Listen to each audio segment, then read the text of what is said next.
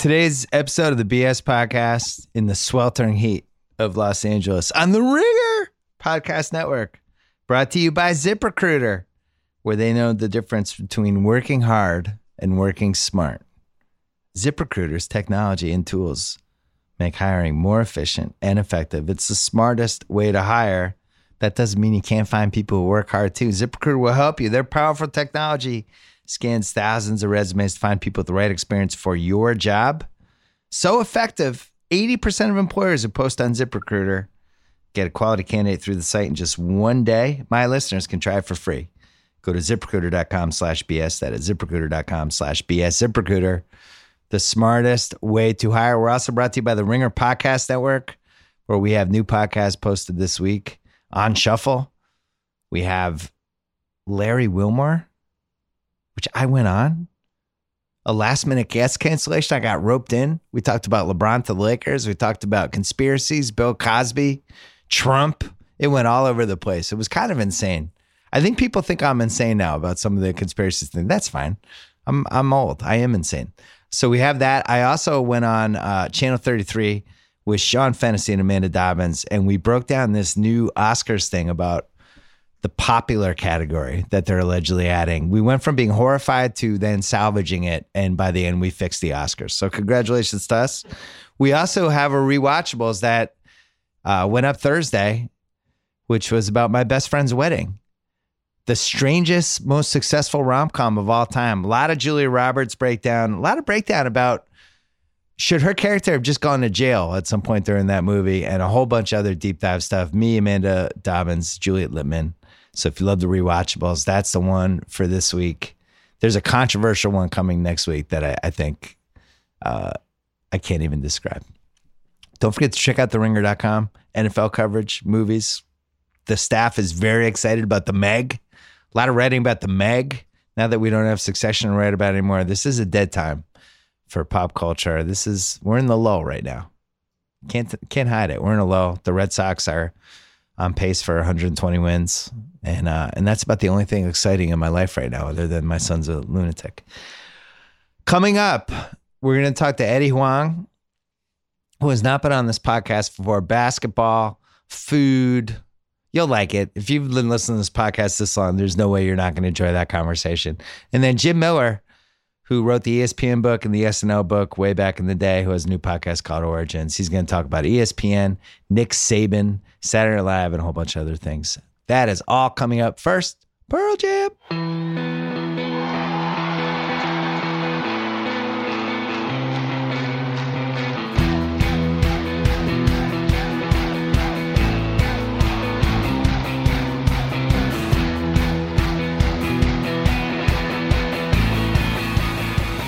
Wow, I don't know how this hasn't happened before. Eddie Huang's here. I'm excited, man. Big fan. I think you're my first Taiwanese guest. Excited. Thank you. You never had Jeremy Lin? No. Alexander that wouldn't Wang? be a good podcast. Yeah. Jeremy's too mellow. Yeah. We need a third party for that one. Yeah. You're wearing, we're taping this Thursday afternoon. You just have all Summer League gear on, everything, including a Summer League fanny pack. Yo, I bought about $350 of Summer League monogrammed things at Summer League. It was the greatest, because if you're a Knicks fan, then Summer League is your playoffs, you know? Yeah, well, there's actually real signs of hope this year. Summer League's usually, Porzingis 2 years ago was fun. Yeah. He had the head-to-head matchup with Okafor. And everybody's like, whoa, Porzingis, okay. And then last year was kind of a downer. Yeah, and then, for Taiwanese people, Summer League's epic because that's when Jeremy Lin went at John Wall. And that was like the epic Summer League matchup, the game heard around the world for Taiwanese people. There's a 5-hour documentary coming about that now. Yeah. It's John Wall versus Lin. We have a group chat, and it was funny. Yesterday, people were like, "All right, is Klay Thompson a Hall of Famer?" I'm like, "Yo, I'm Klay Thompson all day Hall of Famer." And some fool was like, "What about Jeremy Lin?" I'm like, "Dude, Jeremy Lin was a Hall of Famer for a weekend. You know what I mean? Like maybe a weekend, 2.5 weeks. Weekend. Yeah. I'll tell you this though: Raptors game, Lakers game. It was the best 3-week stretch for the Knicks in 15 years. Yo, the greatest. It was one of the great Asian American sports moments of all time. Yes. Possibly Is it? It's not number one, is it? I wrote a screenplay where I actually discussed this for about 5 pages of it. Yeah. Number one Asian American athletic moment all time has to be Michael Chang Lendl, like Chang Lendl French Open. Oh yeah, right? that was 89. awesome. Yeah, during Tiananmen Square. So like that's got to be one. And was that the same match when he had the hamstring issues? Or when he was getting It was cramps? Yeah. That was the cramps. It was an game. amazing sports moment. Amazing sports moment. Funny enough, then I think Jeremy Lin Linsanity is probably number 2. Linsanity was off the hook. Yeah. And then the third greatest Asian athlete sports moment doesn't even involve athletics. It's just Yao Ming carrying the flag on 888. That was pretty lit. The Olympic ceremony. So no one was actually doing anything athletic. It was just Yao carrying the flag, and I definitely cried. Did they do that intentionally? The 888? Yeah, we do they everything. Must have, right? Like when I tip at a restaurant, the last numbers is always 88. Like, yeah. Yeah, I never really knew that until I started playing cards at casinos. And the unusual impact that 8s seem to have, I'm like, what's going on here? Yeah. And then it was like, you understand, like blah blah blah. The I'm like, 8s, okay. The strategic placements of like lions and dragons, like no one would bet at MGM because you had to walk into the mouth of a lion, and Casper's like, nah, I'm not playing baccarat there. What are the other superstitions like that? 8's the biggest one. 8's huge. Feng shui. Do you know what I mean? Like, if you feel cramped, like like Asians love the Bellagio because you go in and it just feels like dim sum cards could come out of anywhere. Like there's a big fountain, the sun is beaming, like you just feel like you could take the house down there. So like that's excellent. Yeah, I remember playing cards in the mid 90s and people getting excited because they got 2 8s to split. And it didn't make sense in my brain. I'm like, yeah, so you either have a 16 or 2 8s. Like, what's great about that? But like, really, you could feel the confidence. Like, oh, this is a good sign. I split 8s. I know Shane Smith told me when he was just like always split 8s, and I was like, all right. I actually think you either do that or surrender. Yeah, you got to split or surrender. David Chang, who I think you know, he is. Oh man, I played blackjack with him too, but he lost every hand I sat with him. He's a big surrenderer. Yeah, he loves surrendering. He loves surrendering. He feels like it's like one of the only advantages you have. It's like, so it's an advantage to give away half your money, but he got us all into it. We were all surrendering. Oh, really? Yeah, there was like a surrender frenzy. Yeah, I can't do insurance or surrender. I never do insurance. Yeah, I'm like, let's fucking burn the house down. Well, because at some point you're there to gamble. Yeah. But like, I do think if you have a 16 against a king or something, and you just look at it and you go, all right, my odds right now are 18%. Yeah. So maybe I get it. Yeah. I never really feel great about it though. No, I'm funny. I always stay on 16. I'm just like, stay and see what the dealer does. But like surrendering's smart. That's the smart money is to surrender. It's not fun. I'm not that smart. You feel empty. Yeah. Also, it's funny, like with Vegas, I never really leave a winner because until like, you never win enough to want to leave. Like, even if you're on a hot streak, you're not like, oh, I'm going to leave. I'm up 5. I'm up 10. You're not going to leave. But then when you're like, I'm down 15, I should leave, So. Well, this is David Cho's big gambling revolution. What do you do? He used to play baccarat. But he would go and he would bring somebody with him. And then if he got up a lot of money in 10 minutes, he would just leave. Oh. He tried to figure it out. It was almost like tantric sex, but for gambling. Oh, wow. It was the reverse of holding out. It was like, if he was up, that's it. I have the advantage. I'm out. I'm gone. Yo, I need the smart action. I want action. I want to be in there, and I'm like, I bring this much money. I'm willing to, knock on wood, lose this much money, but I need 3 days of action. So Summer League is basically your Lollapalooza. Yeah, Summer League. It's your personal Lollapalooza. Yo, it's the greatest. You have mediocre NBA basketball with unproven veterans and rookies. Yeah, and then gambling. Yeah, and I just fight some good food. Yeah, and I fight with all the Laker fans there because tons of Laker fans drive, and it's very Laker-centric. Yeah, you could tell they're like 25-year-old Armenian dudes whose parents still bought them all their jerseys. You know what I mean? I'm like, you motherfuckers don't have jobs, but you got opinions. I'm going to argue with you. Are you ready for the Laker fan frenzy that's about to happen right now? I can't wait.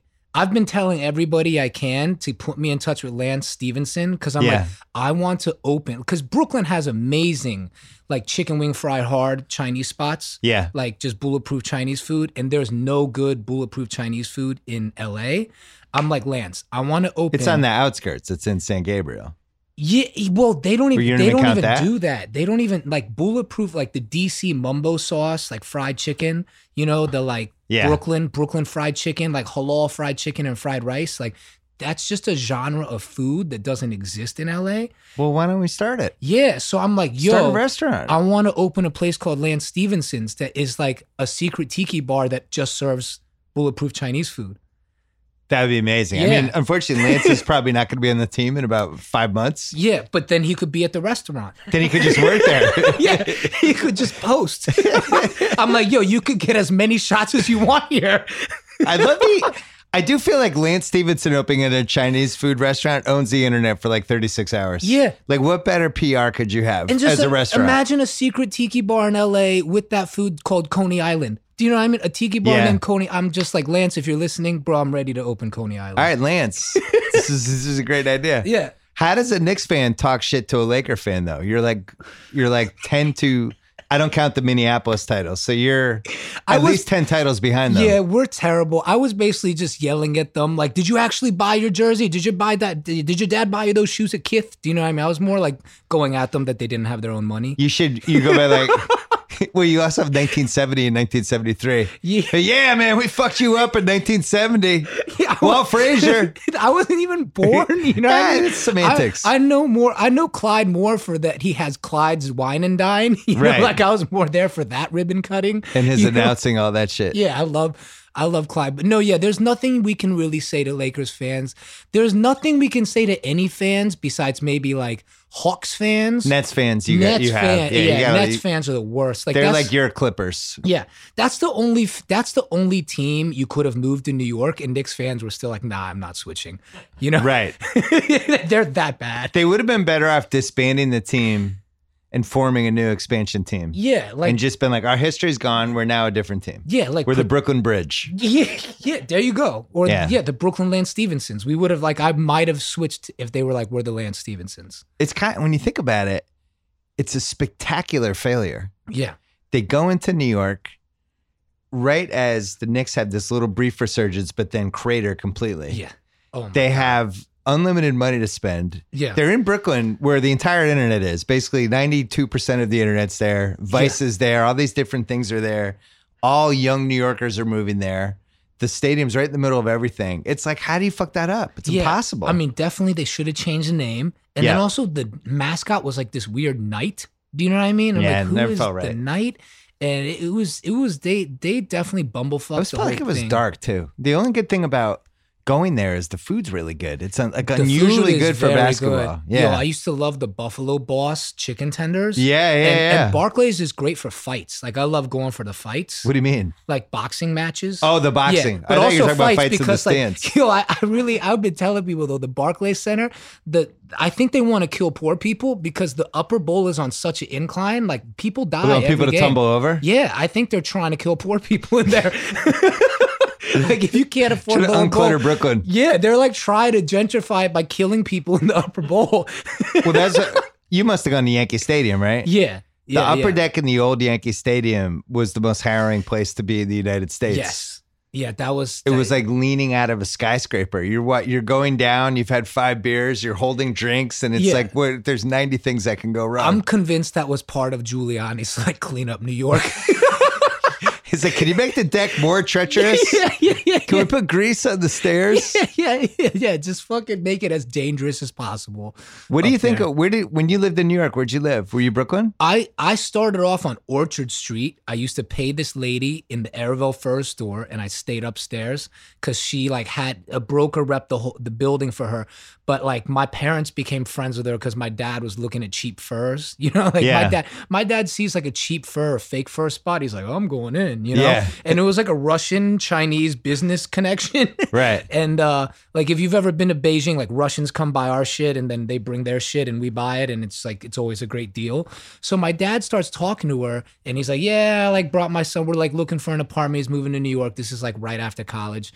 And she's like, oh, you know, you can avoid a broker fee if you want to stay upstairs. Just have him pay me cash under the table. When the broker comes, he just has to pretend like he's not there.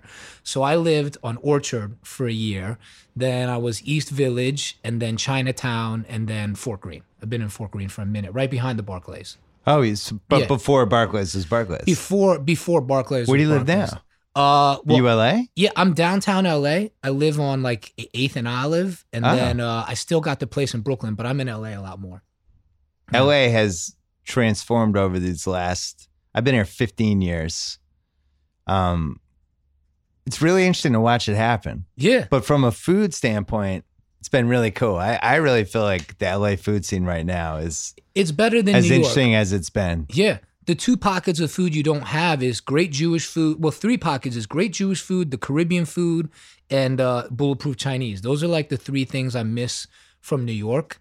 You know, otherwise, when you say the great, like you don't feel like the delis are up to par, or like other kind of food. The funny thing with the delis here is you have the greatest deli besides Zingerman's in Ann Arbor. Zingerman's in Ann Arbor is like a real monster. Yeah, but Langer's has better pastrami sandwich than Katz's. Than Second Avenue Deli. But it's just like you have one. There's not like a bagel spot. The smoked fish game, it's like Italian dudes selling you smoked fish and lox. Do you know what I mean? Yeah. And I kind of like, you know. You're dubious. Yeah. It's a little dubious, you know. So you don't have the smoked fish game or the bagels that are as good. But the bagel scene is bad here. It's bad. The bagel scene's bad. I gave up bagels, so I don't miss it, but it was pretty rough. Oh, wow. Factors on Beverly Hills is good as a deli. I heard about as an old that. school giant deli. They got like really good soups and big sandwiches, and I like that place. That's the best one I've stumbled into. The 2 best delis is Bay Cities in Santa Monica. Bay City's phenomenal. All right, yeah. and Langer's, you know, but those are like in 2 different cities. One's in like and meanwhile in New York, it's like every 5 blocks. Every 5 blocks. Like City Sub is so good in Brooklyn. Like City Sub, I love. That's probably my favorite. And what do you think about that? Because it's like a grinder style. How about the Koreatown scene? It's the best. Yeah, I stay eating Koreatown, Thai Town, Chinese Taiwanese food, and SGV, and then the taco trucks. Like people from New York, the biggest complaint you first come here is, where's my Jamaican spot and where's my bodega? But once you get into the taco trucks and you strategically find your taco joints, those are like amazing. And the third one is, where's my sauna where John Travolta might walk in at 3 a.m? Those are the 3. Those are the 3 things. You would love this. I sat with John Travolta in a sauna. No, at Fenway. Oh. But it was equally as weird as sitting with him in a sauna because the dude. It definitely wasn't. We were first row at the Devil Rays Red Sox playoff game. Yeah. The division round when Poppy hit the walk-off homer. And I was with them and we big comeback game. It was amazing. But we lost the series, unfortunately. Yeah. Yeah, but John Travolta was there sipping an espresso, just pounding espressos, multiple espressos in the front row, and I was like, "Wow." He's trying to regenerate. I believe his hair everything growth. I heard about you now. It's like, "Did you just tap my foot?" What's your interpretation of LA? What's your interpretation of LA as a sports town? It's a funny sports town, like. You know, LA, I've started to love. It's like, you got to find your taco trucks. You got to find your basketball runs. I found my boxing gym, and then I found my friends, you know. In that order. In that order. Yeah. Like, because friends is harder than the taco truck was easier to find. I found Leo's, and I found a lady down the block from me. Then, you know. Where's Leo's taco truck? Leo's is in Echo Park, right across from the tennis courts. Okay. So I play tennis with my buddy Greg, and then we go to Leo's. And then, the sports scene, it's a weird sports town because, you know, a lot of people like in Hollywood, they do productions with athletes or they've met an athlete. So then they think they know sports and they want to talk to you about it. And then very quickly you realize, like, in LA, there's just people like to talk about things they have very minimal knowledge about and act like they have more knowledge about it. So I see through that. It's one of my favorite pastimes to just pick that apart like a butterfly. It is so easy to tell who actually follows sports. Yeah. Like, with you, you're dressed like you were at summer league camp. So I'm dressed like the worst guy at the loves the wrestling NBA. Yeah. This guy really fucking loves summer league. Yeah, I love summer league. But there's some other ones, those mispronunciations of some names. Yeah. And sometimes people not understanding the salary cap. Well, next year we'll be able to get Klay Thompson, Kawhi, and Jimmy Butler. And it's like, no, you won't. Yeah, you actually, and that's the impossible. recycling of hot takes. Like, if you I listen to all the NBA podcasts. I'm like, you just recycled a hot take. Like, I listen. Or like the first 10 minutes of Coward Show, or like my podcast. Like they'll go to their one spot to steal 3 opinions, and then just go. But you were legendary at the runs because I play Lion Center. And you have a legendary. Oh yeah, I was there 2 years. Mid-range baseline jumper. You heard about that? The scouting report on you. Really? Yeah. Oh, I'm so honored. Nobody believes it now. I'm so washed up. No, I mean, if you play with Bill, just keep him off the corner. You know, that's what I heard. That's incredible.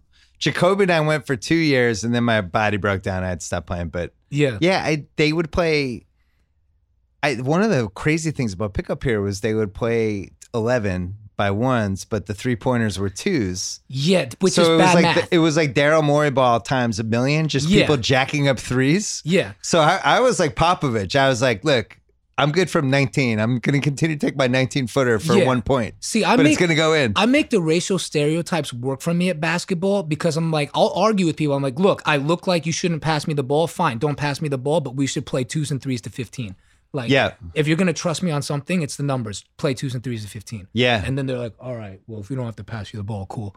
It should have been 2s and 3s to like 17 or whatever. Yeah. When we were going there, it was really interesting. We used to call the first court was where all the best players were. That was MSG. Yeah, and then you have the international court. The second court was the middle one. It was basically all Asian. Yeah. There was we get some international, and then the third court was just the wild card court. Yeah. Sometimes it was good, sometimes it was bad. Yeah. But the goal was to get on the first court because that's you want to play with the best. Yeah. And the only time it would get fucked up was if like the UFC left tackle was like, hey, I want to play for 2 hours. It's when like the football you're player 6'5", 300. We don't have anyone who can guard you. Yeah. And like somebody always loses a cheekbone because whoever played on the football team and wanted cardio, they'd come play, and you're just like, dude, this guy is about to like Rick Mahorn everybody in here. But the Chinese court's always interesting to me because it's like, wow, they're running like a 5-man motion off. There's no big man. So it's just like running in circles. It's a lot of running. It's a lot of running. It actually was a good place to get exercise. You know, it's amazing. The Chinese court is the best road work if you're boxing like ever. Yeah, it's just like Rick Adelman would have like jizzed his pants watching. There's a lot of hustling. Yeah. It was a very hustle court. Yeah, I used to love the dynamics of that. It was fun for me because especially I started going on TV the second year we were going. So we would get recognized more, but people were totally cool. Super cool. And it was never like one of those things like, I got him, I'm going to shut him down. It was more like worked in our benifit. We'd have like a couple of the best players like Simmons, Jacoby, come with us. Oh, sick. So it was like, I don't know, it was fun. I thought I really had a good time. How old are you now? I'm 36. Oh, you have a lot of time left. I can still ball. You got 5 years left. Yeah, fuck. I really miss it. It was honestly my favorite thing to do. Yeah. Well, you could. It was how I met a lot of my friends. There's an old guy run. There's a couple old guys. I'm too. The problem for me now is you get hurt. Yeah. And the other problem is, you'll understand this someday. You hit like 43, 44, and your brain still works, but your brain can't totally tell your body what to do. So there'll be a rebound, and you have position. You're like, hey, there's the ball. I should go get that. And your body's just watching it. And then somebody jumps over you and gets the ball. And you're like, why didn't I get that? I don't understand what just happened. So see, it's a bummer. I always just, when I get old and I feel old, I just go to like basketballreference.com and I look up like Kevin Willis stats or like Otis Thorpe. I'm like, all right, so Kevin Willis was still doing it. Like, I'll be okay, you know? Let's take a quick break. Okay. Let's talk about Casper, a sleep brand that continues to revolutionize its line of products to create an exceptionally comfortable sleep experience one night at a time. 3 mattress models, the original Casper, the Wave, and the Essential. Casper mattresses are perfectly designed to soothe and cradle your natural geometry, not to mention the breathable design helps you sleep cool and regulate your body temperature throughout the night. It is delivered right to your door in a small, how do they do that size box with free shipping and returns in the US and Canada. But the best part, you can be sure of your purchase with Casper's 100-night risk-free sleep on it trial. After all, you spend 1/3 of your life sleeping, so you should be comfortable. They have mailed us one of these. They were fantastic. The crazy part is how it just shows up in a box and you unpack and you have an awesome mattress. We have had it at my house, I think, for the last 2 years. And I can vouch personally. Good mattress. Get $50 towards select mattresses by visiting Casper.com/BS. And using BS at checkout, that's Casper.com/BS. Offer code BS for $50 off your mattress purchase. College students, think about it. That's $50 more to spend on cheap beer. Go for it. Terms and conditions apply. So do you enjoy as much as we do at The Ringer when teams do really stupid shit because it's my favorite thing. Yeah, it's always so surprising to me, like the drop off between the top 8 players or the top 8 coaches or the top 8 GMs, because after that it just bums. Yeah, you know, there's pretty much 8 good dudes or women, like whatever it is. You know, 8 good people at any job. I really feel. And then it tails off, and then when you get to the tail end. That's when the Trae Young trade happens. That's yeah. I love listening to that Trae Young episode you had. It was like with the Ryan dude with the E, Ryan Rosillo. Yeah, you guys were killing him, and I agree with every one of them. I got super upset because that to me feels like it's going to be as bad as George Hill, Kawhi. I maybe potentially worse. Could be worse. But yeah, the best part for trades like that for me is when they have the chance to take the franchise guy, but then they get more assets and roll it over for the chance a year from now to draft a franchise guy. It's like, just, what are you doing? And Ryan was talking about like how it was a headline thing and it was like, hey, we want to get be the people Warriors. Excited and be the Warriors. I was like, you know what would have got people excited in Atlanta is Luka Doncic's mom. Luka Doncic's mom would have been my number 1 pick in this draft. Oh, was she good looking? Oh my God. Really? Yeah. Smoking. So I always feel like a fully mature Anna Kournikova. I was like, holy shit. Seriously? Yeah, no disrespect, Luka Doncic, no disrespect. You need a lot of confidence. The mom and swag, is a 5-tool player. Well, if you're hip, you need a lot of swag though, because your friends have been joking about how they want to have sex with your mom since you were like 12. and you have to learn how to defend yourself. Yeah, for sure. Which is not much different than getting clotheslined out of drive to the basket. Yeah, he's definitely got armor. You know what I mean? Like I like it. I love how he's playing with all the grown-ups overseas. And of course, the league picks that apart and they're like, well, he tailed off near the end. You mean, I'm sorry, he tailed off in game 85? Yeah.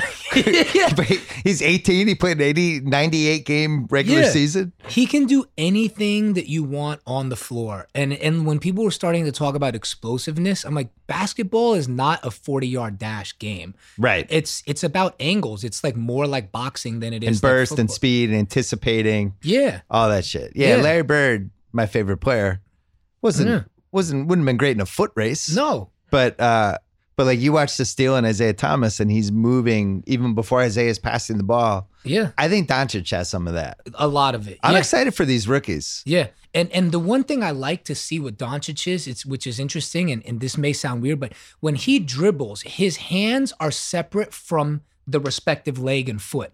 Like, some guys, it's like, if they're going to like dribble right, it's going to come back. Their whole body goes that way. And it's like, because I box, it's one of those things. You try to confuse people by not matching. Like every time I step with my right, I'm going to throw with my right, or if I'm going to uppercut, it's not always going to be a hook coming back. Like the uppercut to the straight left, if you're a southpaw, it's like people just don't see it. And Doncic's hands don't always match his feet. And I'm like, he's going to get people. Manu is like that. James Harden's obviously the greatest example of that. Yeah. James Harden, his body is never doing what it seems like it should have been doing. No. And nobody can figure him out. And that's why he scores 30 points a game and loses in the Western Finals every year because of some sort of tragedy. I mean, I feel like they could have beat the Warriors. I mean, they were up on the Warriors, but it's like, I don't know, man. Like, who the hell is going to ever It's hard to beat get the Warriors? closer than that. Yeah. I'm now buying Lakers stock. I actually think the Lakers are going to be good. I think it's funny that people think this is going to be a throwaway season. No, they have the best player in the league when he wants to be, and great fans and a bunch of young guys, and they'll be really hard to beat at home. And I'm into federalism. Like it's like, all right, it's not a throwaway year. They're gonna experiment and like try to figure out some sort of different way to play. I think. Yeah. I think it's kind of actually genius. Do you go to these games? Do you like going to Laker games? I go to Clipper games because it's like the fans are more fun at Clipper games. It's like a lot of just cheap families, like crazy frugal Asians are like at the Clipper games. I'm into it. I'm excited that they're back because I got the season tickets in 2004 and it was like getting season tickets to just a train wreck. Yeah. It was awesome. Oh, yeah. It was like $100 a game and I got to watch guys stink eye each other on the court and not try and I got to see the other players and the other teams, and then they became good. Yeah. And it never really kind of fit in with who they were, and now they're kind of back to this weird hodgepodge. I don't know what the fuck they are. And they were good in a bad way. Like Blake Griffin, if you like basketball, you don't want to watch Blake Griffin dribble off his foot with Chris Paul on the team. Right. I'm like, what are they did ISO at the top for Blake Griffin? Like you have first Chris year Paul. First year of Blake was amazing, though. Yeah, first year Blake's That first cool. Lob City year was pretty great. Yeah. And that was really fun to go to those games. Then when he tried to do his Antoine Walker impersonations, I was like, dude, come on. Like, I haven't seen anyone dribble off their foot or throw the ball out of bounds like this since Antoine. It's amazing the Knicks didn't trade for him. Yeah. He's a classic Knick. Him and Antoine. Oh, my God. Him, Antoine, they're like Steve Francis. Can we get you 4 years too late? Great. Yeah. We got you. Want to throw the ball out of bounds? Fucking come to New York. They have a habit. That's why my Knicks fans I know who are already very focused on KD. Yeah. And I've listened to all the conspiracy theory rabbit holes. Rich Kleiman loves the Knicks. Yeah. He'll bring him there. He knows. Rich Kleiman knows. He grew up here. He knows this is the biggest thing KD can do. Yeah. But in classic Knicks fashion, they would get him when he has like 50,000 minutes in his odometer and is just starting to break down. So this is a funny one. And I said this last year during the draft because I was a huge Jason Tatum fan. Like, I watched Jason Tatum in college. My boy. I wanted the Knicks. I was like, I would trade KP for Tatum and then like the two. I think the Celtics would have done that. I think there was on the table. There was that Phoenix trade that was on the table and the Celtics one. Because I was like, dude, I would take Tatum and like two of the Celtics picks for KP, you know? I think what the Celtics wanted to do was, I think they would have traded that pick for Porzingis. Yeah. But I think that was the offer. Yeah. And Phil Jackson came in. He's like, all right, we'll do it for Jaylen Brown, that pick, and 4 number ones. And they were just like, are you fucking serious? Nah. Like, old man? Jason Tatum and 2 first rounders would have got it done. Well, now you have Kevin Knox, the slightly poor man's Jason Tatum, hopefully. Yeah. I don't think it'll be as good as Kevin Jason Knox. Tatum, but he's got the same kind of the shoulders and the 6'9", and he's got the inside-outside game potentially. Yeah. I liked him. I was impressed by him at Summer League. Yeah, I love Kevin Knox. He's a little bit more, I think he may end up having the better jumper. He may be better on the curls and the jumpers, but Tatum has that side to side. It's like when you see a safety, like Kevin Knox, if he was a safety, more like Cam Chancellor. Like Tatum is more like Earl Thomas. Like that dude's going to go sideline to sideline. Yeah, there's 2 good signs with Tatum. One is that, by the way, my staff is so tired of hearing me talk about Tatum. I mean, but it's been a running joke at the Ringer. One thing, the biggest criticism for him is he doesn't seem to realize that he's as good as he is, which is something you realize over time. And then the second thing is that he went to Duke. Yeah, smart dude, super smart. No, I would say it's a bad thing. You think so? Well, no, it's hard for me to get around that. Oh, I hate Duke. We have JJ Redick on our podcast network. He's helped me kind of feel better about Duke, but I'm still not totally there. Yeah, I mean, I hate Duke, but like they produce good players. And I mean, this is one of the things in the group chat though. Like, there's a couple guys who are like, Duke, you know, for how much talent they have, I don't know if Krzyzewski makes them better players. I'm like, actually, he does. He changes his system every year, caters them to dudes. Like, it's if they come to the NBA and they don't do well, it ain't Duke's fault. I like your group chat. Our group chat is fire. How many people in the group chat? There's about like 9 people, and it started from our Vegas Summer League trip. So we call it's girls trip, but make it ball. So it's a pretty good group chat. A bunch of the guys on play Slack? with your Lions. No, just on like iPhone. Oh. Yeah. So it's a good chat. We just every day there's some dumbass that's like, all right, is this guy a top 50 player or not? You know, like can Klay Thompson lead a team by himself? Like the Klay Thompson is the most divisive dude in the group chat because I'm like a huge Klay Thompson fan. He's a good litmus test for how much you know about basketball. Yeah, because to find a player that good with all those skills, who's completely unselfish, yes, and who, by the way, if you ask anywhere in your team who's your favorite teammate, they're like Klay Thompson. Yeah. He's like across the board. They fucking love Klay Thompson. Yeah, I think he is like Kawhi Leonard with less jelly. Do you know what I mean? Like if you made a peanut butter sandwich with syrup instead of jelly, like that's Klay Thompson. It's Kawhi Leonard with that Uncle Dennis. Yeah. I love Klay, man. He's him and like Joe Ingles might be my 2 favorite NBA players. Joe, unbelievable. Yeah. You know Joe Ingles is like 30?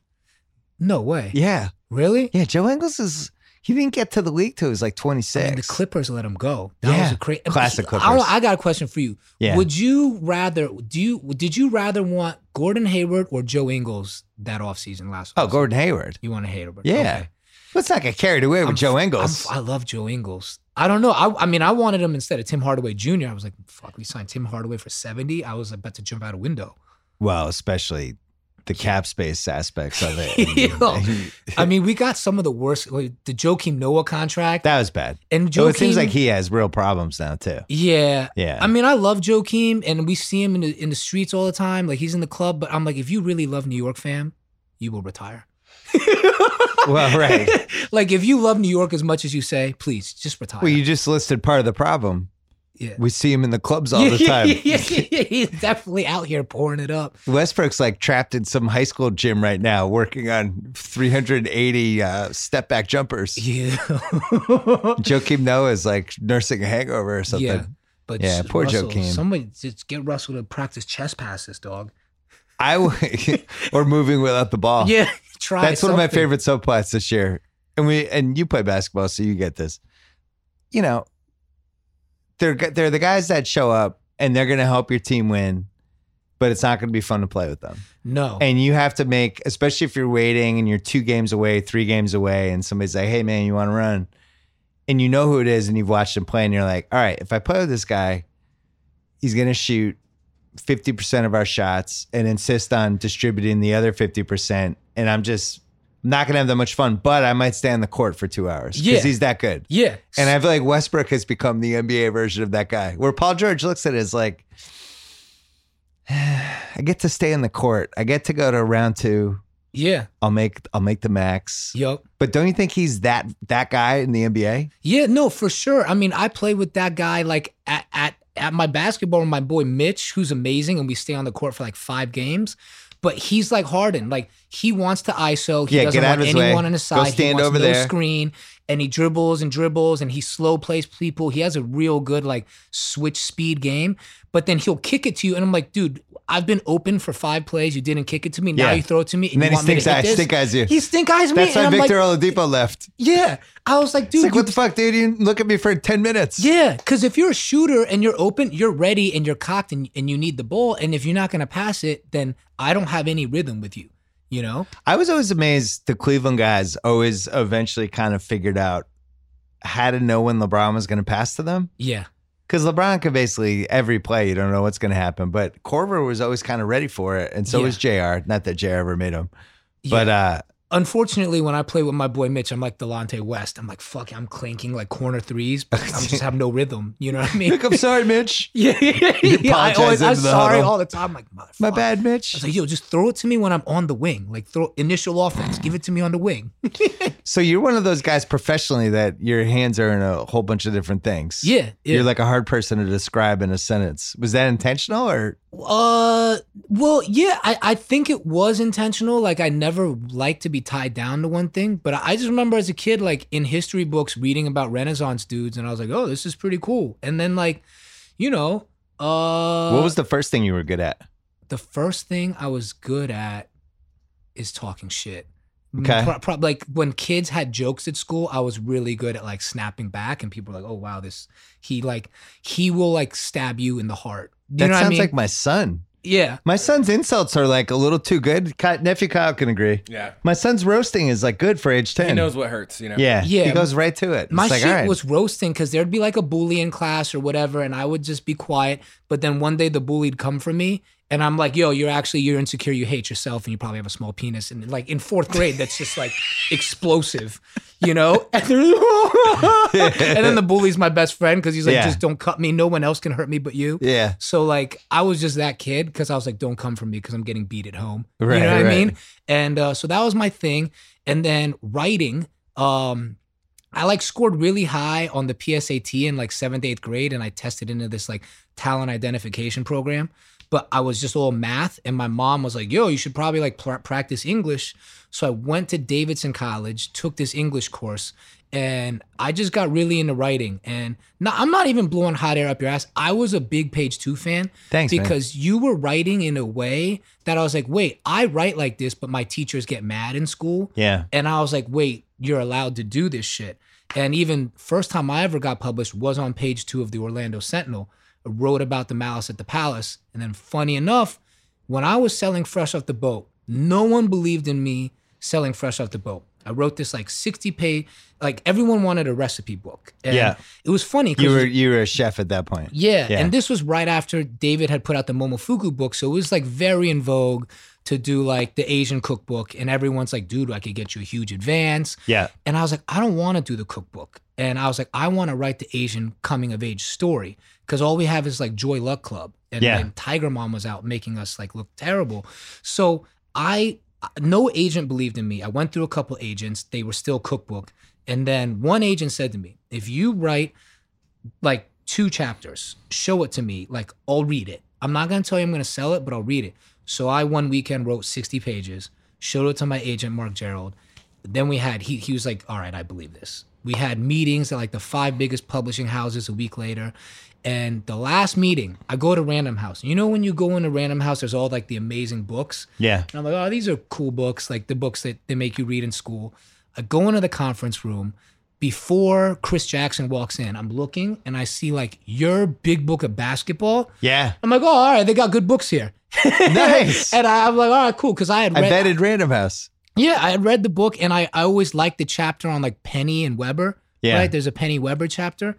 And I was like, all right, yeah, I think I could be at Random House. And they're like, you read our books, you read like the other Westmore. I'm like, no, I read that big book of basketball. Yeah. But it was like, you know, like you're one of the dudes I saw doing a lot of different things. I was always into like, this sounds nerdy, but like I like Shakespeare, I like Jonathan Swift, I like Mark Twain, I like the Renaissance men. Like I always was like, I just want to express myself. Like I don't know why we're here. Like the central theme to all my work and writing is like, who knows if there's an afterlife? Who knows what the purpose of this is? I just know it's a lot of fun. And would Summer League be there? Is there a Summer League after Is there death? Summer League Afterlife? Yeah. Is there another? It's where Mitchell Robinson will go. Yeah.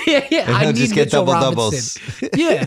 So I just was like, I don't need to do one thing. There's not one. I'm just gonna have a great time. So I think that's what got me into all these different things. You got a lot of press when you got mad about what they did to your book as a TV show. Like, Yeah. Do you regret some of that, or you stand by it? You know, I regret sending the emails to the writer, showrunner personally, right? But it was like a power struggle. She like wasn't that receptive to having me in the room and was kind of like, I'm going to do this. And I was like, all right, well, I feel like I'm being shut out, so I'm going to come for you. But I definitely crossed the line.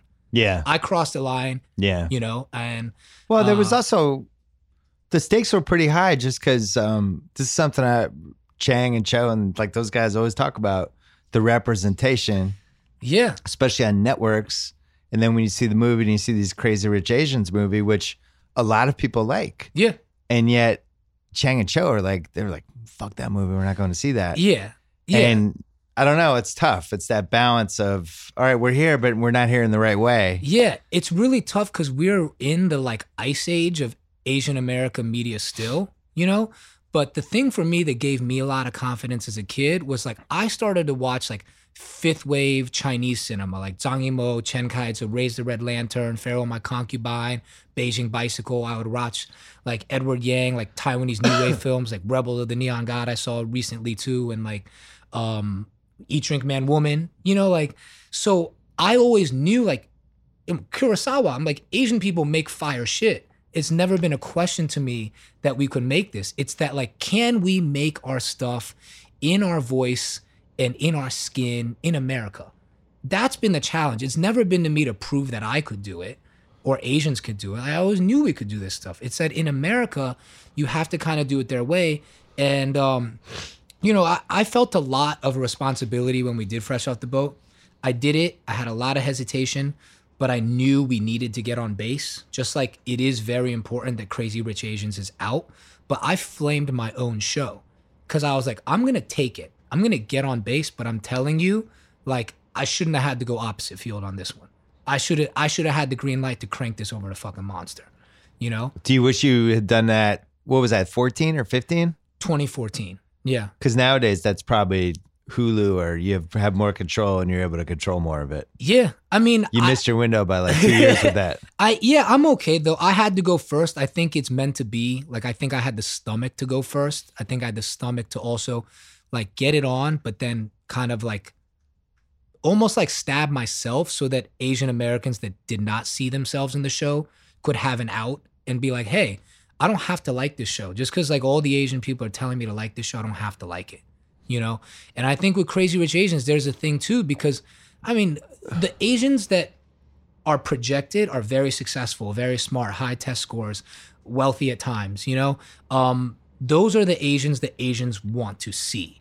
But there's a lot of poor Asians in America, especially like Southeast Asians that don't get that much representation, you know? And I'm happy for this film. I'm super happy to see like Awkwafina Star go crazy, Constance, Ronnie Chang, all these guys. But like, it is really interesting to be like, you have to support this movie and kind of like this type of Asian. You know what I mean? That feels very strange. Yeah, when does it come out? This weekend or next weekend? I think next weekend. Like, I was excited for Gook. Like, Justin Chon made that film Gook. And then Christine Cho, like, actually, like, for both of those filmmakers, I went and did their Q&As, like, at the theater. I, like, actually hit them up and was like, yo, I want to do it for you. Yeah. Bring some people because, like, I think your work is great. So, like, I did the Q&A for Gook. I did the Q&A for, like, that film Nancy that Christine wrote and directed.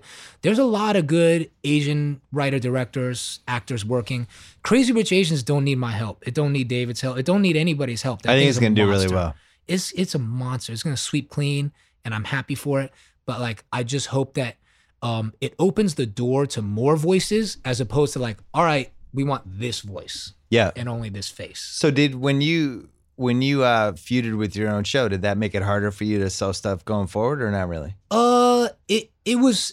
It's interesting. It's a good question because it made it harder for me to sell stuff to the people I probably don't need to be selling stuff to, but it definitely made it better for me to sell stuff to the people who like do get me. I remember Jonah Hill running up to me at like Charlie Bird, the restaurant. He's like, yo, I've never seen anybody do that. Like did what you did at the TCAs. And then also like that article fresh out the book when you like flamed your own show. He's like, that was ballsy, dude. And I respected that. Like it meant a lot to me. And like a lot of other people that I consider artists, auteurs were like, yo man, like, I don't know who you are, kid. You just got to LA, but like that was ballsy. And I'll live with it. I don't regret any of it besides the personal attacks on like, you know, Nanachka. Kyle, don't get any ideas about flaming my podcast. Yeah, I get street cred. I got nothing to say. Don't learn any lessons from this. What about restaurants? You can open a restaurant here or anything? I mean, dude, I'm trying to open Coney Island. Like, I'm really super serious about this. So that might actually happen. Yeah, I have a partner, my buddy I felt like you were Jim. half serious. I didn't know you were full serious. Oh, no. I, like, have a property I've identified. I have a partner, that my buddy Jim Starr, who owns, like, the Bloodsoes in Hollywood. Like, ooh. You know, he does Bloodsoes, Koufax, Prime Pizza, Golden State. So he's my partner. We're like, this is, like, our thing. We want to open Coney Island. Where's Koreatown? Downtown LA? I think just so that he doesn't have to travel, it's like most likely going to be Fairfax or something like that. Okay. But then I also want to do something on Sawtell. Like I like Sawtell. Sawtell is like a funky block. I'm into all the businesses there. You should open another restaurant named after like Kevin Knox. Yeah, where? Kevin Knox will kick your ass, or Kevin Knox is the best. Or Knox flavor just get enhancer. all these Knicks fans driving by like, Kevin Knox, I've got to go. Yeah, I need to just open Nick bars with just bulletproof Chinese food. Is there a Knicks bar? It's just a sad bar. Yeah, it's probably just a methadone clinic. It's a bar where they take they take your keys when you get in. Yeah. They make sure you don't drive. Yeah. Knicks bar. Yeah, that's true. Man. The weirdest thing about LA is the lack of, you know, basketball is so big here. Yeah. And just the whole Knicks thing, either people don't admit they're Knicks fans or they kind of get swayed over to an LA team. Yeah, I hate that. I hate it when people switch. It's like you got to be a masochist, like to the end. What is funny though, that we don't care if somebody if your buddy was like, I'm getting divorced. I'm like, oh man, sorry to hear that. But if you had a buddy going, I'm switching from the Knicks to the Lakers, you're like, you motherfucker. Yeah. Yeah. See, how are you doing that? I was a Red Sox fan for years when they were bad. Yeah. And when they got good after the second World Series, I was like, I can't cheer for the Red Sox anymore. They're like too fucking good. So I started cheering for the Devil Rays. The Devil Rays. Yeah. Well, you don't have to ever worry about them being good. Yeah. They're terrible. They're terrible. So I flipped to the Devil Rays after their the whole Red Sox business won. motto is to suck for 9 years, to be good for the 10th year, and then suck again for the next 9 years. Yeah, it's like Florida I don't know teams. if it's going to work. Yeah, Devil Rays, Marlins. It's like we're good like 1 year out of every 10. It's amazing, you know. So what's the next big thing for you? Are you still doing the Viceland show? No, I'm not at done? Viceland anymore. Yeah, we left at Viceland. It got. When did you leave? When was it? May? We finished the season and I left on good terms. Seemed like you were done. Yeah. Yeah, I left on good terms. I'm doing a similar show, like something in the same vein. And we're talking to a bunch of networks now. So we're deciding. We'll probably have an answer in like a week or two of like where that show lands. But what about a show where Tommy goes out on Friday nights with NBA posses and entourages? And because him and Phil Jackson should go out like, with the posses. With those The posse with Phil Jackson. The LAPD, what do they wear? The cameras, the body cameras? Just Tommy wears a body camera and he's just out with the NBA players. Because that's happening every Friday and Saturday night. Yeah, I kind of want to just see Tommy out with Jesus and Miro with the body cam. You could be God. like, that would be like you'd be like Mizzle. You remember the white guy on Purple Haze? Cameron's white guy on the Purple Haze album? You could be like Mizzle. I was Jesus actually in that show in the finals for one night. And it was not filmed, but we were out with them all night and I missed 3 hours. And I came back later and I'm like, what I missed? And they were like, oh, and it was, Kyle was it too. I missed a lot. I'll put it that way. Yeah. I missed a lot, but yeah, the Tommy Body Armor show would be a good one. Or body camera. Tommy the Body Cam. That would be pretty good. I'm in on this restaurant. I'll get you involved in Coney Island. I'm in. Off the record, I'll tell you. I'll tell you as soon as this thing's over. I'll tell you it's gonna be good. It'll be good. We found a place with a liquor license. It's gonna be crazy. But I write scripts. The scripts is my big thing. I have a basketball movie with like a basketball script I sold to Focus Features. So that's like my baby. Great. Yeah. I hope it's not the Linsanity story. No, it's not, but it's a good New York basketball story, like high school basketball. I'm off for more basketball movies. Yeah, I'm saving stuff for the next time we do a podcast. Plus, it's 98 degrees in my office. This LA heat wave has been atrocious. Screw you, LA, for the heat wave. Yeah, Eddie, thank you for having me, man. Yeah, it's a pleasure. We're going to get to Jim Miller in a second, but first, don't miss Mark Wahlberg in Mile 22, only in theaters on August 17th. From Pete Berg, director of Lone Survivor, comes the most original action thrill ride of the summer. Mile 22 follows Wahlberg as the leader of an elite special ops team called Overwatch, which is called upon when the traditional options of diplomacy and military have failed. They're the third option. Wahlberg and his team, that includes Ronda Rousey and John Malkovich, they embark on an urgent mission to transport a foreign intelligence agent from an American embassy in Southeast Asia to an airfield for extraction.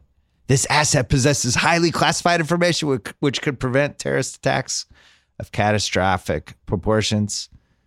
And their Overwatch team must travel 90 minutes through a 22-mile gauntlet in enemy territory with the whole city dead set against letting them leave. 22 miles of pulse-pounding, breathless, nonstop action. I'm all in on the Pete Berg, Mark Wahlberg franchise. But I didn't even have to read all that stuff. I was going to see this anyway, but it sounds great. Mile 22, I think this is their fourth or fifth collaboration together. 4 for 4, it sounds like, in my opinion. Mile 22, rated R, seen in IMAX in premium large format, August 17th. Let's get to Jim Miller. All right, on the line right now, his professional name is James Andrew Miller. We know him as Jim Miller. He's been on this podcast before. He has a new Origins podcast out that dropped this week about Nick Saban. Jim, how are you? I'm good. Thanks for having me. It's nice to have you on a podcast where we're not just talking about ESPN. That seems like half of your job now is just going on various podcasts and talking about whatever the F is going on with ESPN. It's like a side job for you. That is an unpaid side job. Luckily for all, it's the gift that keeps giving because there's always something to talk about. It is true. There is always something to talk about. What a lively decade. I was actually thinking it's the 5-year anniversary of 2013, which I still feel like was the apex of ESPN, where they were just flush with cash. Everything's going their way. Subs are still going up or stable. And FS1 is coming, and they're just blowing FS1 out with offers to different people. They had just done the NBA deal, the MLB deal. Things hadn't gone south with the NFL yet. Would you say that was the apex of ESPN? I think so. In part also because I would add to that list that no one was kind of seeing what was happening around the corner. So it was unbridled enthusiasm, as they say. And it wasn't even like somebody was starting to say, okay, hold on a moment. All this stuff is going on well, but, going very well, but we got some problems down the road. I don't think there were that many voices in Burbank or Bristol that were raising their hands and saying, this is going to be a problem.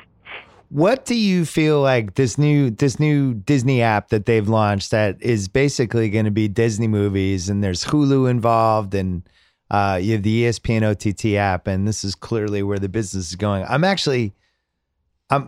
I'm not as pessimistic about ESPN's future as a lot of other people out there are, because I think eventually everything moves to the digital side, and all of these apps that are going to, the OTT apps that are basically going to transform their business, ESPN's going to be a part of that, and that'll eventually be how we watch ESPN. Am I being too optimistic? No, I don't think so. I mean, certainly you're in line with what Bob Iger, I think, thinks. But the question becomes, look, how many of these different apps and how many checks are we going to be writing for different players every single month? I mean, right now we kind of get used to it. We're going to pay Netflix and we're going to pay this one. But I mean, it could be that under certain scenarios, you're going to have like 8 or 9 places like that. I don't believe it. So I think there will be some aggregation, and there'll be some sort of funny, skinny bundle. And it seems like one of the things that ESPN's doing right now with Disney is making sure that even if there are 3 or 4, they're going to be one of the 3 or 4. Right. And that's not a bad situation. The only problem is if they keep on spending money like they're spending.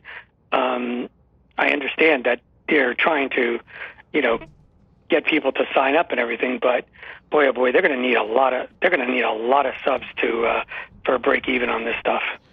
I don't even think they're trying to break even. It seems like this first year, they're just spending and trying to give all these different pockets of sports fans a reason to talk themselves into getting the app, where you have like the Pacquiao fights on there, and people who love boxing are like, screw it, I'll get the ESPN app, or UFC. And now you see them getting more into fantasy.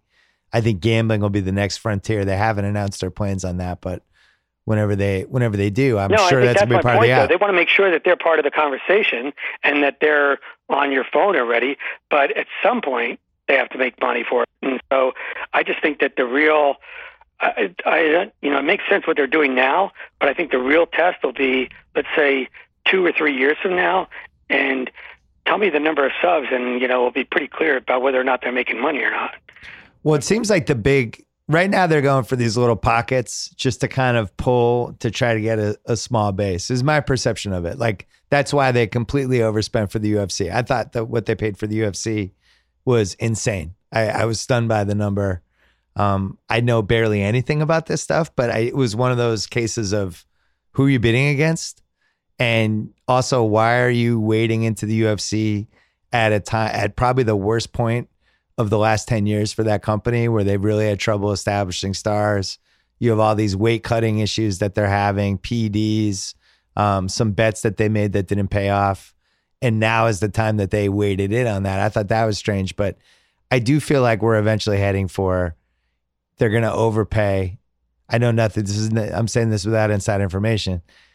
They're going to have to overpay for Sunday Ticket or NBA League Pass, which are already established properties that belong to those leagues, and they have deals and all that stuff. But I think they're going to have to overpay for one of those things where they just need like a marquee A-list. We have this. You love this product. We already know you're paying X amount for it. You have to get it here. Other than that, I just don't see how they build that audience in a big way. What do you think?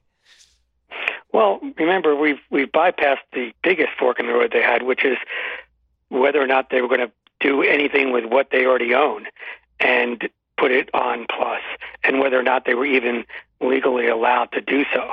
And I think one of the things that the UFC deal shows is that they feel like they don't have enough right now in inventory, or what they can do, or what they are willing to do in terms of moving from linear. Yeah.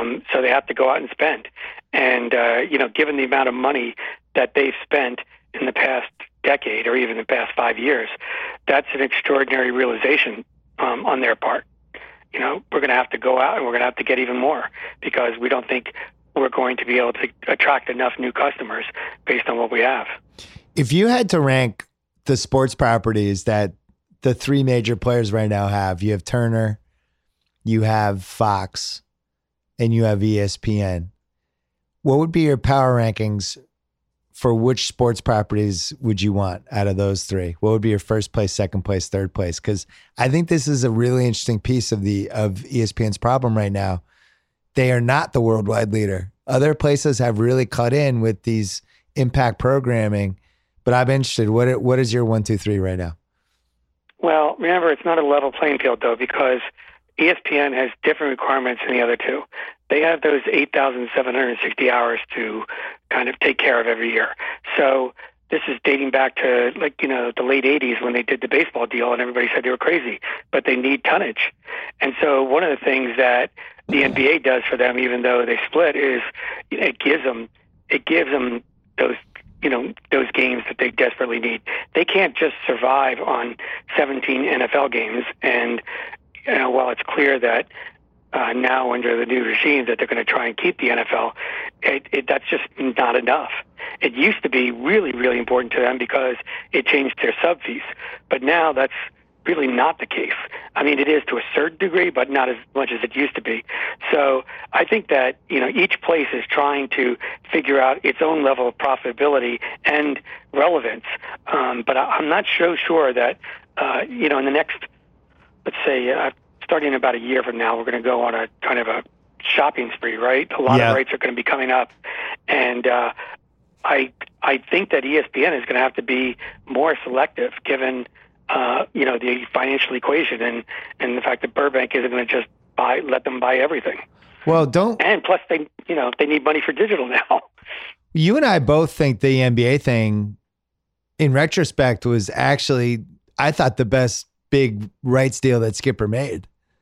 They bought into a league at the perfect point. I know Dice and others criticize it, but my gosh, they're stupid. Can you imagine if they didn't have it? No, they're stupid. They bought into the league right as the league was taking off. The ratings are going up. And the one thing that's really different from even when I was there after I did the first countdown season, because I remember being like, why don't we have an afternoon show? Why isn't there a daily NBA show? We're talking to all these different people, and they're like, that only works for the NFL. The attitude was that an afternoon NBA show would not work, that there was not an audience, that you could not sustain it year round. There was no model for it. And now not only can you sustain it year round, you could argue it should be an hour, and you could argue that it's actually a more important show for them than NFL Live. A lot of it's at least equal. So I think, particularly with the culture. I mean, look, one of the differences between the Stern era and Adam Silver's era is I really believe that the NBA became a legitimate 11-month property under Adam's watch for a variety of reasons. And I also feel like there's a cachet, or there's other elements. There's cultural elements off of it. There's just, I don't know, the social thing is just wild about the NBA draft, in a way that it never used to be, and the personalities and the trades and everything else. Yeah, but Jim, that stuff was there. This is so frustrating for me in the moment. Like when I remember in 2013, me and Jalen did the previews for each team that we ended up just putting on YouTube, and we desperately wanted to put those on SportsCenter. And the people running SportsCenter were like, "Nah, we can't do that. Nah, we're not gonna devote 4-minute stretches to breaking down an NBA team before the season. That's crazy." So then, what do you think was the game changer? What became different? If you think it was already there, because I just don't. I think there were enough people that, like the people who were saying no to you and Jalen, I think there were enough people all throughout sports who really didn't recognize it or weren't willing to go there. I think Adam Silver recognized it, because I remember talking to him. I remember being at the finals in 2013, talking to him about an afternoon show, and him saying it's in our contract. This next deal we're negotiating, we're supposed to have an afternoon show. And I'm like, really? I never heard that. They're going to guarantee that? It's like, yeah, we made that part of the deal. And I think people who love the NBA we saw what was happening on Twitter.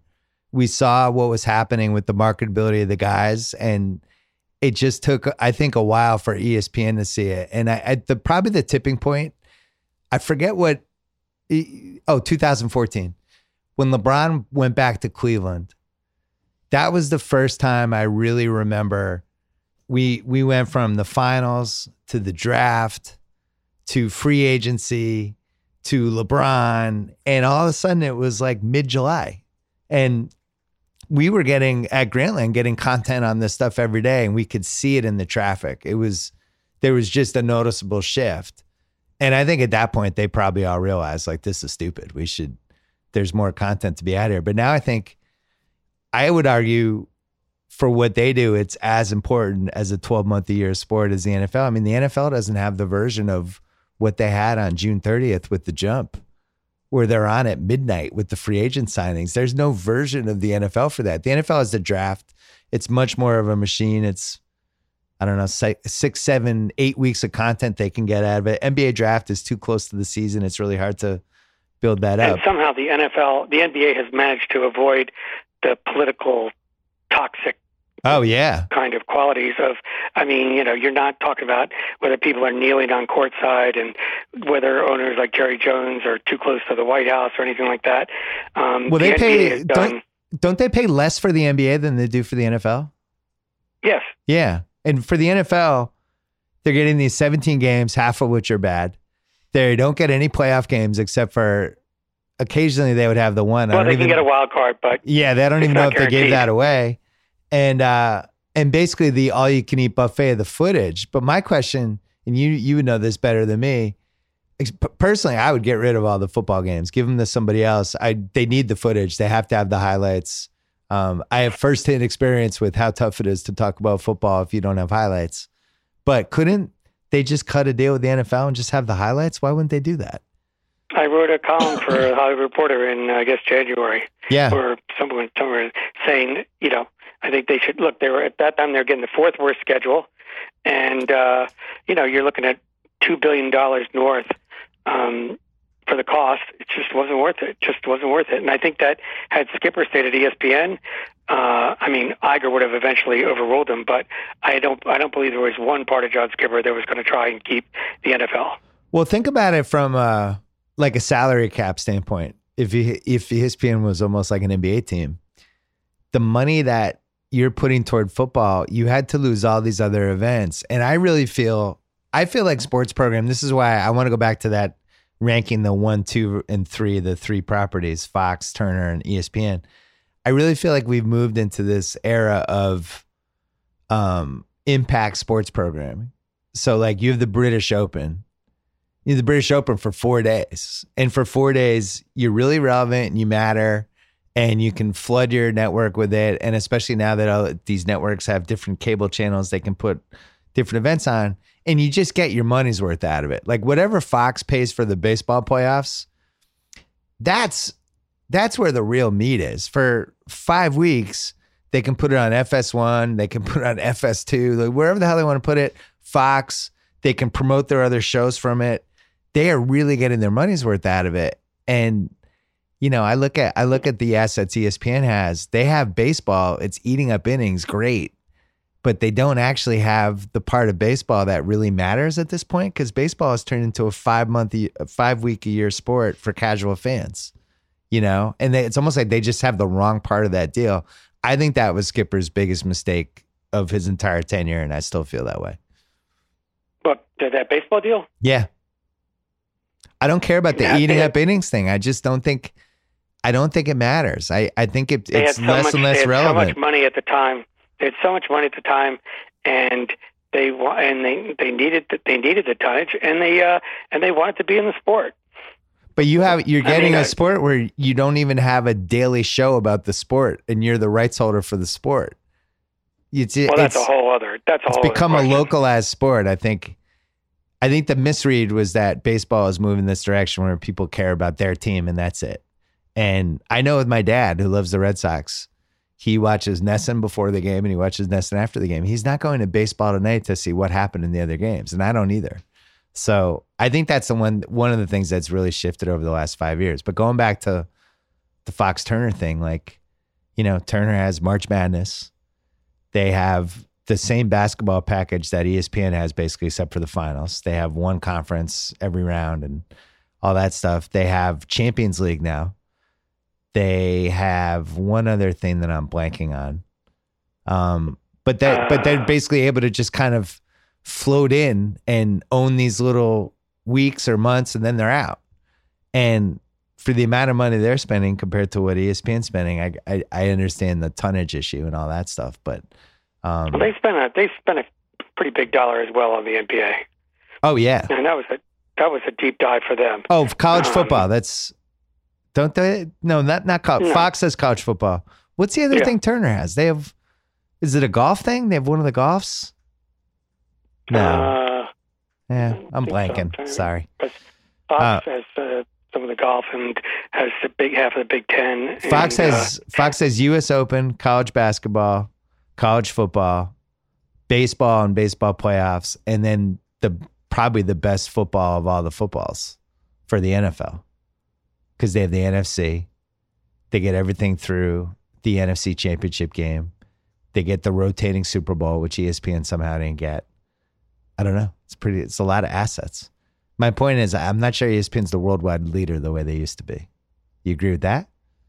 Oh, absolutely. Absolutely. And by the way, if you're just going to go on a property basis, they never were. Right. I mean, they really never were. They didn't have football till they had half of the schedule in '87, and that was kind of a low rent, if you want to say, schedule. And then they got the full schedule, but even when they did that big deal for Monday night, they got the old Sunday night cable schedule. They didn't get the Monday night broadcast schedule. NBC got that. So, I don't think there's ever been a time where you would look at, maybe in terms of college football, because they've spent over $20 billion and they have the championships, and with the SEC and the ACC and everything, they're in very good shape with college football.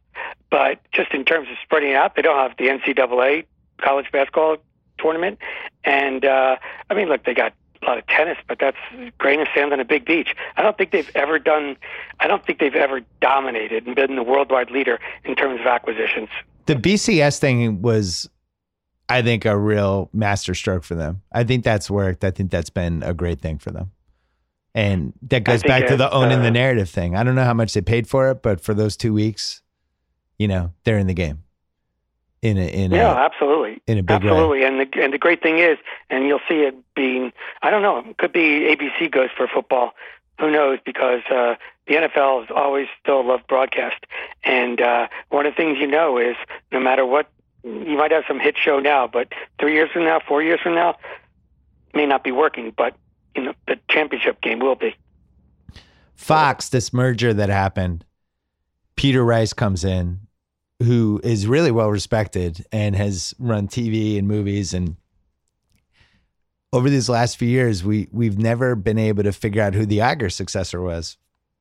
And we've never been able to even talk ourselves into, that's probably who it's going to be, that one. This feels like the first one where everybody's going, yeah, that's going to be the guy who replaces Iger. What are you hearing on that? Well, I think there are a lot of people who believe that Kevin Mayer, given his now operational duties at ESPN, is at least part of the list, has to be part of the conversation. Whether or not that ultimately happens remains to be seen, of course. But I do think, look, he's got, people have a tendency to think old world, and Jimmy Pitaro is president of ESPN, but Kevin made those deals for ESPN Plus. They would have never happened without Kevin's enthusiasm and basically strategic drive for those. He's got technology. He's got ad sales. He's got a big foot in the door, and I think that ESPN is one of those things. If you look at the entire Disney landscape, ESPN is one of those important things that they got to get right. They got to take to another level. And if he were to really engineer a terrific success story at ESPN, I think that he could certainly have a legitimate claim to it. All right, we're betting lunch on this. I have Peter Rice. Oh, listen, if you were going to, do odds or whatever, Peter's far ahead. I'm just saying, though, that in terms of other people that are part of the conversation. So Peter Rice is like the Warriors? Kevin Mayer is the Celtics? Not as much you wouldn't say talent, the but Celtics might have a chance. Don't count him out. I wouldn't count him out. Let's put it that way. Who is more powerful at ESPN, Kevin Mayer or Jimmy Pitaro? Well, I mean, it's a kind of a crazy question, but I in some ways, I'd have to say Kevin. No offense against Jimmy, of course. Look, Jimmy has a lot of responsibilities. He's got a big job, but I think that just in terms of dollars and the operational duties and what you saw with the UFC, I think that's a lot. That's a lot. And again, Jimmy has a lot of control, but I think Kevin's in some ways he has his finger on the levers that have more ability to influence the future of ESPN than Jimmy does. We've never seen a situation before where somebody took over ESPN but had somebody directly over him who had legitimate oversight over direct decisions about ESPN like this. I mean, obviously Skipper had to run stuff by Agar and Michael Eisner and all that stuff, but I don't think we've seen a situation quite like this. They also took, ESPN was, I think, 8,000 people at one point. They took all the sales, all the tech people and moved them under a Disney umbrella. So he has way less reports than Skipper did. What does he have, like 5,000? Something like that? Yeah, it's in the 5,000 neighborhood, but I don't think anybody would say technically Kevin is over Jimmy. I mean, we're getting into the weeds here, but the point is that there's a lot more. It's interesting. But there's a lot more operational influence now, more than ever before in Burbank than there ever has been. It's interesting. The Disney stock, which has always been in the hundreds, it's been somewhere between like 100 and 109 for, I would say, the last year, pretty consistently. And lately it's gone up to like 116, 117. I think people are starting to wonder, could Disney really put together a real Netflix competitor here? They did a thing about it last week, and the OTT app. I'm pro Disney in the sense that I just think they belatedly got their shit together. All the stuff they're doing now is really stuff they could have started doing in 2013 and 14 and 15, especially with ESPN when they had all these assets to do a much better version of the Watch ESPN app. Now they've figured it out, they've done it. So they maybe lost 3 years, but the totality of all the assets they have now is kind of staggering, especially when you add in the Fox library and all their TV shows. And I don't know. I just think they're in a much better position than they were a year ago. Does that seem to be the consensus, or am I too optimistic? No, I think that's true. And I think also, look, I think that Wall Street is now understanding their strategy. And there were a couple of years there where it's one of the reasons why we didn't hear from Skipper for like over a year, because it became more about investor relations than anything else. And there was sometimes in the year before that some disparities between what Bob Iger was saying and what John Skipper was saying, and that proved to be quite deleterious to in the marketplace. And they didn't. So as a result, the street didn't understand it. I think Bob Iger has been crystal clear about what he wants to do and what he's got a laser focus on, including these OTT operations. And as a result, I think people are starting to now say, I get it. This is what they're doing. And they continue to have pretty good success in the film division. And so I think it's an easier time for them to tell their story. And then Pitaro comes in.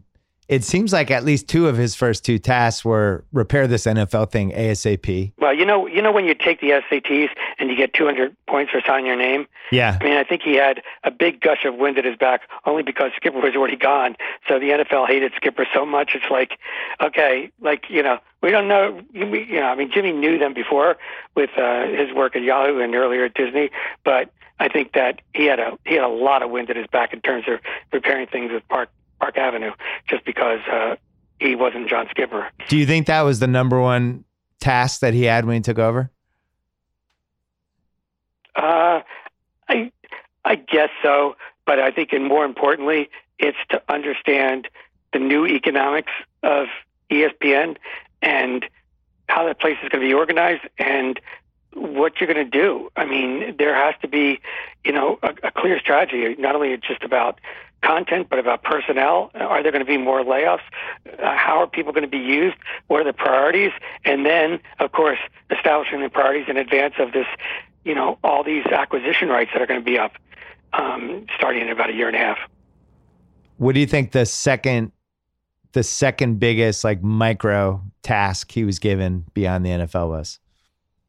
Like, do you think did they still have the same? I think the biggest task, job number one was make sure that Bristol is always in line with Burbank.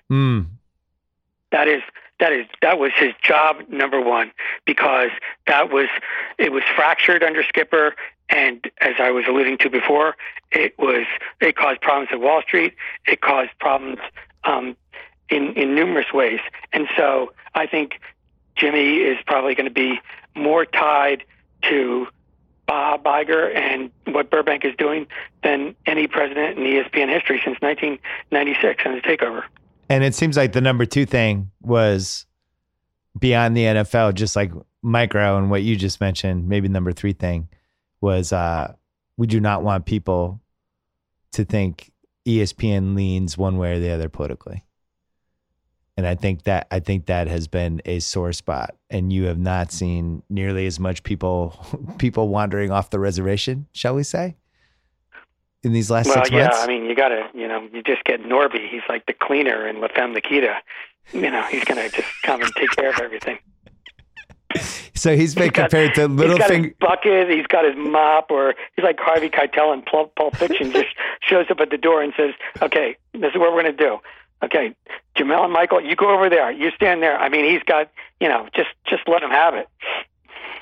I think there's been a weird Sports Center renaissance this year. I'm not saying it's taking off or whatever, but the familiarity of it does seem like they've gone from, oh my God, Sports Center's dying. It's got to turn into something else. We have to take all these dramatic swings, to them now reverting the other way and be like, it's all right, Sports Center. Let's just play the hits. Let's show some highlights. Not make it too complicated. And you can make a case. Maybe they never should have tinkered with Sports Center in the first place, and the ratings were just naturally going to atrophy year after year, and you can't stop it. And what can you do? Well, yeah, and also you don't have to make DC2 the huge studio and the huge set the star. It's about the people. Yeah, I don't remember if we've talked about this on the pod before, but the first year I was doing Countdown, the first couple months we were on this, just this normal set in the LA Live building, nothing special. And they were all excited about this new set we were building. And then we launched it on Christmas Day, and they spent like $1 million on it. They were really fired up about it. It's great. We're going to be able to do this, do that. And we did the show, and they were like, make a big deal about the set. And when we started out, we had to like talk about, we're new digs. Guess what? Nobody cared. Now, nobody's watching that show. We're like, I'm on the fence. I was going to watch that show, but the set's not nice enough. Ultimately, it's just people talking on a set. You don't need to go crazy. And it does feel like they went a little bit bonkers there with how much money they were spending in the sets. Now it's like, you know what? There's two people. They have good chemistry. They're going to show some highlights. It's yeah.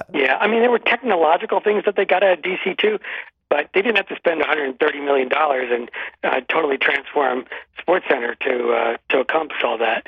I think that was, I think it was a big mistake. But look, I think they've rebounded quite nicely on that. And you're starting to, I think the Sports Center anchors themselves seeing that they're enjoying it more now. A couple of years ago, I mean, sometimes you would come up on them at 11 o'clock or, God knows, at 6 o'clock or something. It looked like they were ready for root canal. Yeah. And I think it's just a little lighter now. It's more fun, and I think people are engaging more as a result. Well, I also think when you have layoffs and people's jobs are in danger and things like that, you had some people who felt like, I've outgrown Sports Center. I've graduated from this. What's next for me? And now we're in an era where it's like, it's good being on Sports Center, being on TV and being good at this because this is an important show for us. And there definitely seems to have been a mindset shift. Really? I also feel like 2 or 3 years ago, there were people who thought that they had to somehow, if they found something new, that they were going to replace something. So they were going to kick something out And it turns out that I'm guilty of this too. We just create more space. So now it's like, okay, we're checking out this on Instagram, and we're looking at House of Highlights, and we're looking at this, and we're looking at this, and we're looking at sports.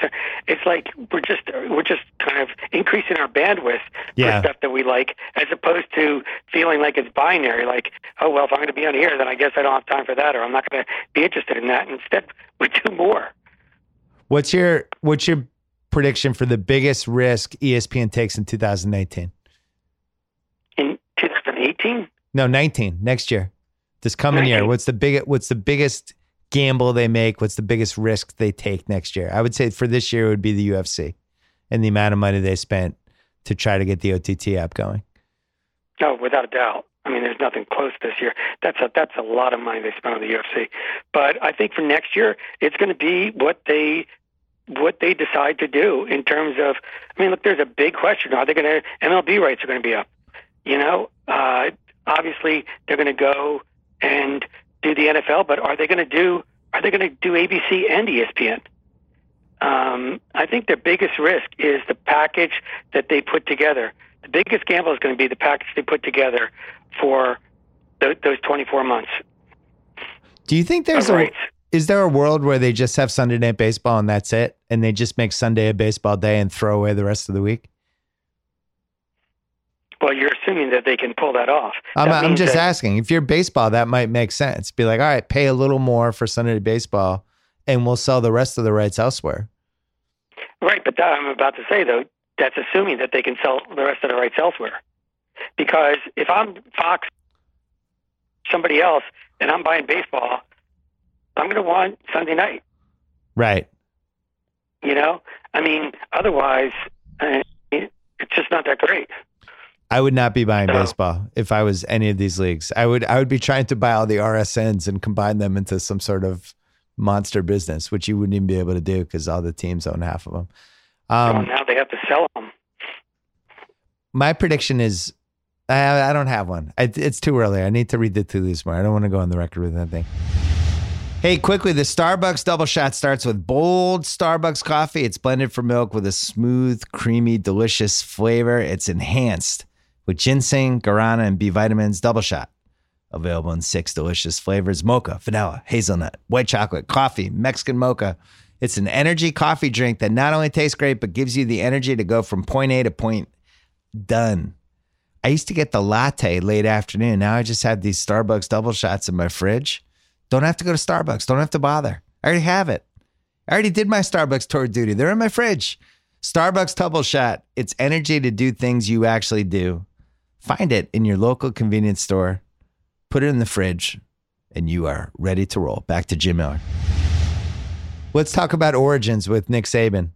How long did you spend on this? I always spend a lot. Probably 3 or 4 months. Did you get a sense for why, or did you cover this? Does he have regrets about how his NFL stint went? Because I remember when he came into the AFC East, obviously as a massive Pats fan, I was worried because he seemed to be one of the few coaches Belichick really respected. The Miami thing didn't work out for a couple bad luck reasons, and then maybe it was his first gig. If he had gotten his way, and he proved to be right, I'm not trying to defend him, but I mean, look, he wanted Drew Brees, and his doctor cleared Drew Brees, and they couldn't get cleared. If it is worth talking for a moment. If Nick Saban had Drew Brees in Miami, what would have happened? That's what I was saying with the bad luck thing. Because I think it's funny, but I've written this. If Drew Brees goes to Miami, I don't think Alabama happens. I think Saban stays. I think the entire landscape of football for the next 6-7 years is different in so many different ways, including the Saints don't win a title. The Patriots certainly don't have the AFC East dynasty they have. There's the potential for a real Belichick-Saban rivalry. Belichick's really never had a coach rival, and maybe that would have been it. Pat's Dolphins games would have been massive. It really is a great NFL what if. It's one of my favorites. I bring it up in the pod because I think it's so important. And like you just outlined, it has so many different repercussions.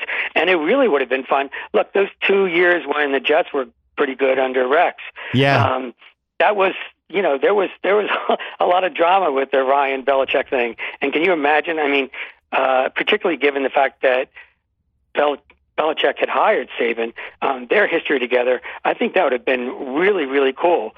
So, yes, I mean, I talked with Saban about it. Is it because they're 18-year-olds and 19-year-olds and you can control them more? I think if he had had Breeze, I think it would have been a different story down there in Miami. And I completely agree. You wouldn't have had the run with Alabama that you've had. Well, and you wouldn't have had maybe the same Patriots run. And also, like, sneaky fact about Belichick and Saban sneaks guys to Belichick every year. It's always like, usually not in the first round, but it over and over again, the Pats have ended up with these Alabama guys on their team. And yeah, it's a great what if. I'm fascinated by their relationship. I always felt like at some point, I'm sure they'll do something. They'll do some sort of infomercial documentary or something where they kind of almost a little like what Belichick did with Parcells. But I'm sure there's going to be some moment where they join forces for something because they've been the two most influential coaches of this century. And it's funny that they're friends, and that Saban owes real gratitude to Belichick. What was the even though he was miserable in Cleveland? Oh my God, he was working there. Seems like everybody was miserable there. Miserable. What was the biggest surprise you unearthed as you were reporting and working on this whole thing for you personally? Well, I mean, Lane Kiffin is the gift that keeps giving, and his interview was just fascinating because I mean, look, it's like you got this guy who really wants to be a good guy and say the right things, and then it's just like every statement, every sentence is so multidimensional. And, I kept on pushing him to the point where, okay, yeah, we would have won if I was offensive coordinator. And he blew it. And yes, I was right. We should have slowed down with practices for the playoffs. And he finally listened to me 2 years later, and that's what won him the championship. I mean, it's like he starts off in the nicest way. And then, just with a little digging, and it's just, I found it to be fascinating. And their whole relationship, Kiffin told me that when he was being considered for the Alabama job, like the SEC just, was really upset, of course, if you remember, particularly given what had gone on at Tennessee. And when people started saying, oh my gosh, Saban, you can't bring this guy back. We don't want him here. We don't want him here. He said to friends, he goes, well, I got the job. And I go, what are you talking about? Look at all the protests. He goes, yeah, well, Saban's going to make sure that he proves that nobody can influence him and that he'll do whatever he wants. And so now that they're telling him no, he's going to definitely say yes. Jeez. And he got the job. And it's just so interesting. And then he goes into this big thing where he's comparing, his favorite mentor, Pete Carroll, to Saban and the programs, how they're different. And he's saying, I'm not saying one is better than the other, but, there's one where it's, you want to go to work as opposed to you have to go to work. Yeah. And there's one and he starts to go through it. And it's just, I mean, it's pretty interesting. And I also interviewed Joe Girardi, who, he's a big Saban fan, and he had Saban come up and speak to the Yankees and talked about that a lot. And it turns out, I don't know, Saban was from West Virginia, but he was a big Yankees fan growing up, which I, hadn't really known. So another reason not to like him. Cool.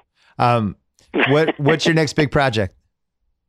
I got Saturday Night Live coming out in September, and then Sex and the City in October.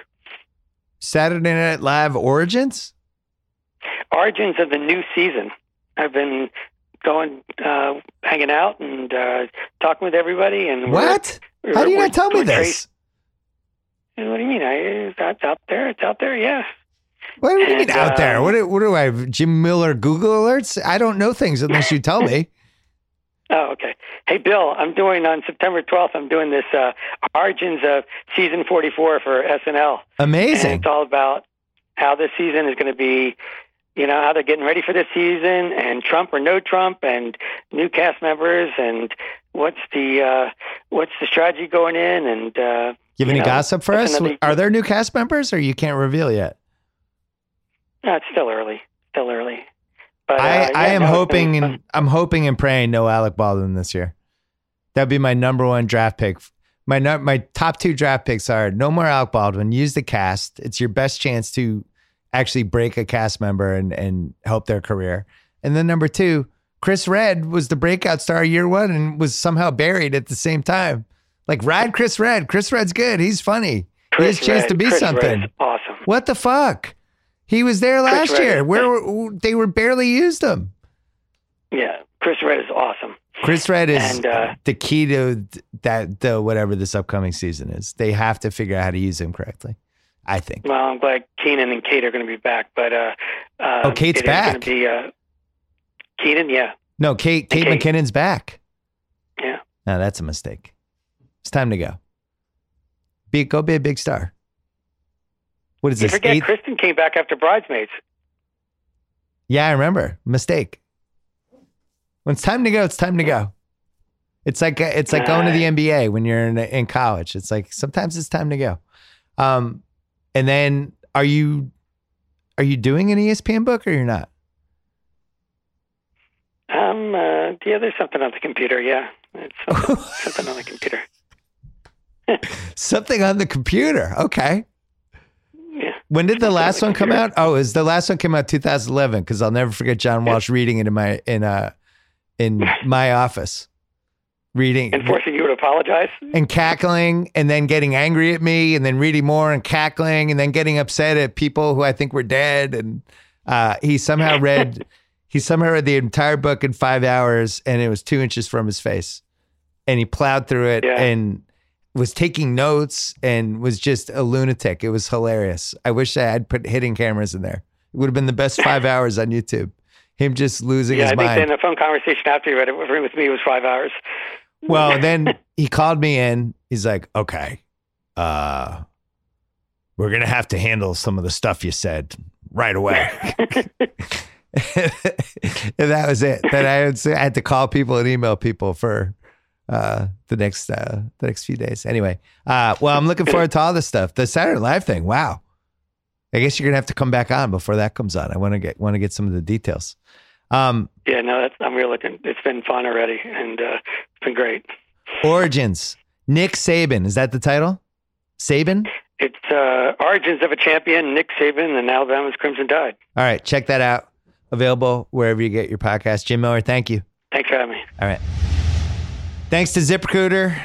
Don't forget to go to ZipRecruiter.com/BS. Thanks to Casper, a sleep brand that continues to revolutionize its line of products to create an exceptionally comfortable experience for sleep. One night at a time, delivered to your door in a small, how do they do that size box? Free shipping, returns in the US and Canada. Casper's 100-night risk-free sleep on it trial. After all, you spend 1/3 of your life sleeping, so you should be comfortable. God, do we have to get you a Casper mattress?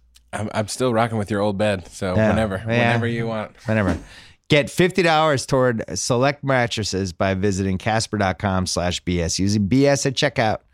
Terms and conditions apply. Also, thanks to Starbucks Double Shot. Starts with bold Starbucks coffee blended with milk for a smooth, creamy, delicious flavor. Enhanced with ginseng, guarana, and B vitamins. And if you want to get a little sharper during the day, which as a writer, as most writers, I love coffee.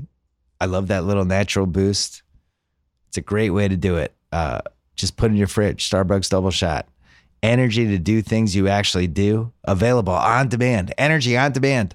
Find it in your local convenience store. That's it for this week. Go Red Sox. Keep winning. Make me proud, Red Sox. Keep doing your thing. And we'll be back next week on the BS Podcast. Until then.